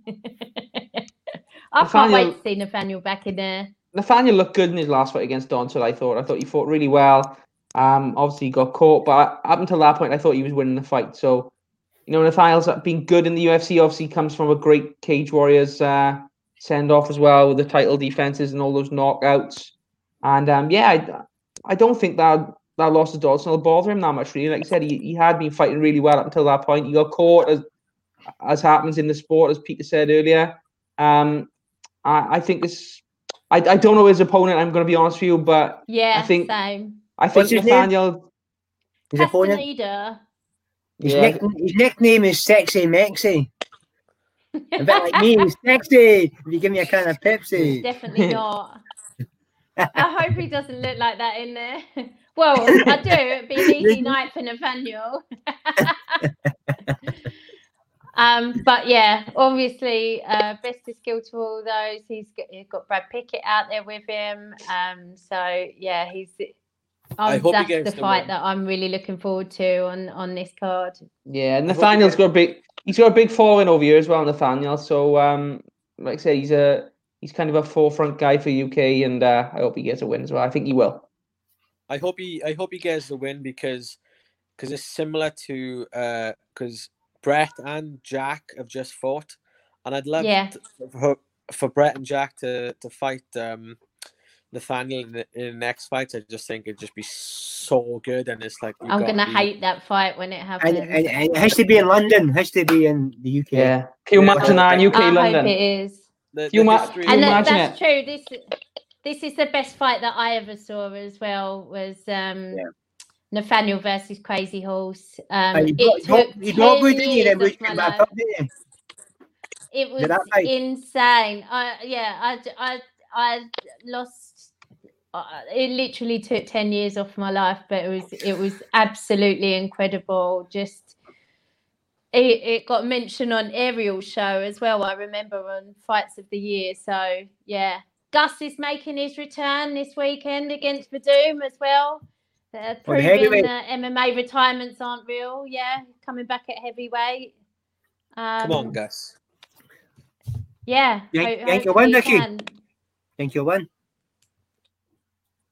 No. Verdum has lost to. He's. I just love the guy. I think he's going to get subbed by you. I don't. He's Verdum is looking sloppy. I think. I don't think he's putting enough into training camps. He's lost to Olenek and Volkov in his last 2 fights. He doesn't, to me, look like someone who's motivated by the right things to keep getting in there. I don't know if he's doing it just for the money, but he just doesn't look like his heart's in it to me. And presumably Gus's heart is in it to come back. It's a good first fight for heavyweight to test the waters. He's not going to worry about getting knocked out or nothing. So. It's not going to be good for him if Verdum grabs all of him and gets on his back. I don't think. I've got a feeling he's going to get subbed. That's true. Really? Okay. Yeah. You both think that? Okay. Big shout out. That's a good shout. Big shout out to former Cage Warriors Women's Champion Pani Kenzad fighting as well next week. She's my friend. Yeah. Shout out to her then as well. Is there anyone else you wanted to shout out before we go, Ricky? Maybe IMAF again, in case anybody didn't. No more IMAF shout outs, Ricky. You got to start paying some money to MMA UK for all these shout outs you're giving. That's fine. I mean, that's fine. Nah, no more shout outs. Just IMAF's the best. IMAF and QFC. Or QFC. Danny, you want to shout out QFC? Good work together there. Where do people watch that, Danny? Facebook Live. I keeps popping up on Facebook. I think who does it? I think Adam Tay. I keep seeing when he watches it, it pops up on my feed. I think, but the guy, I think he just added me the other day. I can't remember his name, but it started off in the field, didn't it? And now it's kind of in a boxing ring and all that now. So I saw an MMA fight yesterday. It was about half a second long. Oh my god! I don't know what safe MMA would think of it. But... Yeah. Anything I've missed that you wanted to talk about before we go? No, not that I can think of. I really want to get one of these QFCs now. I think that's going to be something on my hit list to get to in the future. Our first live event. Yeah. Did Wes O'Neill not win a fight? The guy that ever won an MMA fight? It was like 0-50 or whatever. I think he won one. On QFC. Danny, no. Danny's a super fan. I don't know. I've just seen a few of them. I think it should be a new rule though, but Jordan Wheater. Was that who it was? Jordan Wheater, I think his name is. I don't think he's ever. Every time I've MC'd him, sometimes a couple of times in one night, he's always lost. So I know they're desperate to get him a win, but they keep feeding him people, and he still keeps losing. So it's like that Wes O'Neill. Somebody will pull out. He's been up to Scotland a few times. He was at Evolution of Combat. He's been on top. They'll take him in and put him in against a killer at the last minute. He just folds up within 30 seconds. Never won a fight. Don't get me wrong, he's saving the guys. Obviously, the guy's been in the fight camp and trained and all that, so he's saving them. You know what I mean? That's why people use them, the independent fighters, to save the show and all that. So the guys still get the fight. So it's good that kind of way. Yeah, I needed him in the spot. Right, let's see if we can wrap this up in under 2 hours then. Peter, is there anything that you've got left to say? The only thing I can think of was Michael Bisping has been getting a bit of a slagging. Obviously, it started with Dan Henderson and all that. So I started looking like social media and all that. And a lot of people, mainly Americans, were slagging off Michael Bisping's commentary. So just people start. I think he's really, really good. I like it. Yeah, he's good. He's always been one of my favourites. He has got something about when there's a takedown, he thinks that it's going to be scored even when nothing happens, even though in his head he knows that's wrong. But he's talking about the fact that somebody might have lost the round just from being taken down, and that pisses me off because we need to stop perpetuating that. Give the guy a break. He's only got one eye. Hey, Yeah, aye, true. He's only seen half the cage, man. But nah, you're right. I prefer Dan Hardy's commentary to Bisping's, and I think Dan Hardy works so well with John Gooden. I don't think John Gooden and Bisping have found that flow that John shares with Dan Hardy yet. But Why is Dan not there, Rick? Do you know? Yeah, they split it up. They split them up. Dan's He's gone out today. Oh, is he? He's gone out But- today. So But that's at the same Bisping's time, happening. I like how Bisping. No, I like Bisping how went personal. I like how personal things are with Bisping. How like he relates to his personal experiences, and he'll like when he was talking about Jack Shaw being the next GSP and everything, and he's like, no, GSP knocked me out, knocked me the fuck out, and all that. And it's like, he brings that. It's a lot. He brings his personality into it, and I like that. And I think Americans don't like that because they tend to not have personalities. But they've got a good mix in there. They've got Dominic Cruz, people like that. You've got DC and all that. They've got quite a Paul Felder and all that. They've got loads of them. And they got a good mix and all that. I like Dominic Cruz. He's usually up for an argument with one of them. So. Yeah. I really like I really like Felder and Dan Hardy together as well. I do. I think that's that's another good combo. But do you feel like perhaps Bisping's encroaching on Dan's commentary a little bit now, though? Is that going to be a thing from now on? Do you reckon? I think that was Dan's choice not to go out till now. I might be wrong, but yeah, it because up until this one, John wasn't doing commentary, was he? It was only the last one that he did commentary for. So yeah. One thing I will say about Bisping, just adding on to that, was I don't know if you've seen the last episode of Dana White's Looking for a Fight. I thought God, so funny. Bisping was absolutely hilarious on that. He's a great character. So even if he's not much commentary anymore, I definitely want to see him on that show more because he's such a funny guy. He's got the skydiving, Lewis. Yeah, it was hilarious. He really fits in well with Matt, Sarah, and Dana as well. So yeah, I like him on that. Hilarious, yeah. Hang on, we've got the comments coming. Hang on, Katie. Hang on. Here we go. We've got more comments coming. I really need the toilet. Yeah, hang on. Shout out to Malin Hammonson on Brave in Romania tomorrow. Yes. Good luck to the Herminator. I've got one Friend more. of the show. We've got one more. We've got the name for the QSE owner. There you go, Darren Moffat. Yes, that's the guy that runs QSE. That's it. Can I just say as well, for anyone who's stuck with us for this 2 hours, thank you very much and well done to you. The true well done to you, yeah, definitely well done.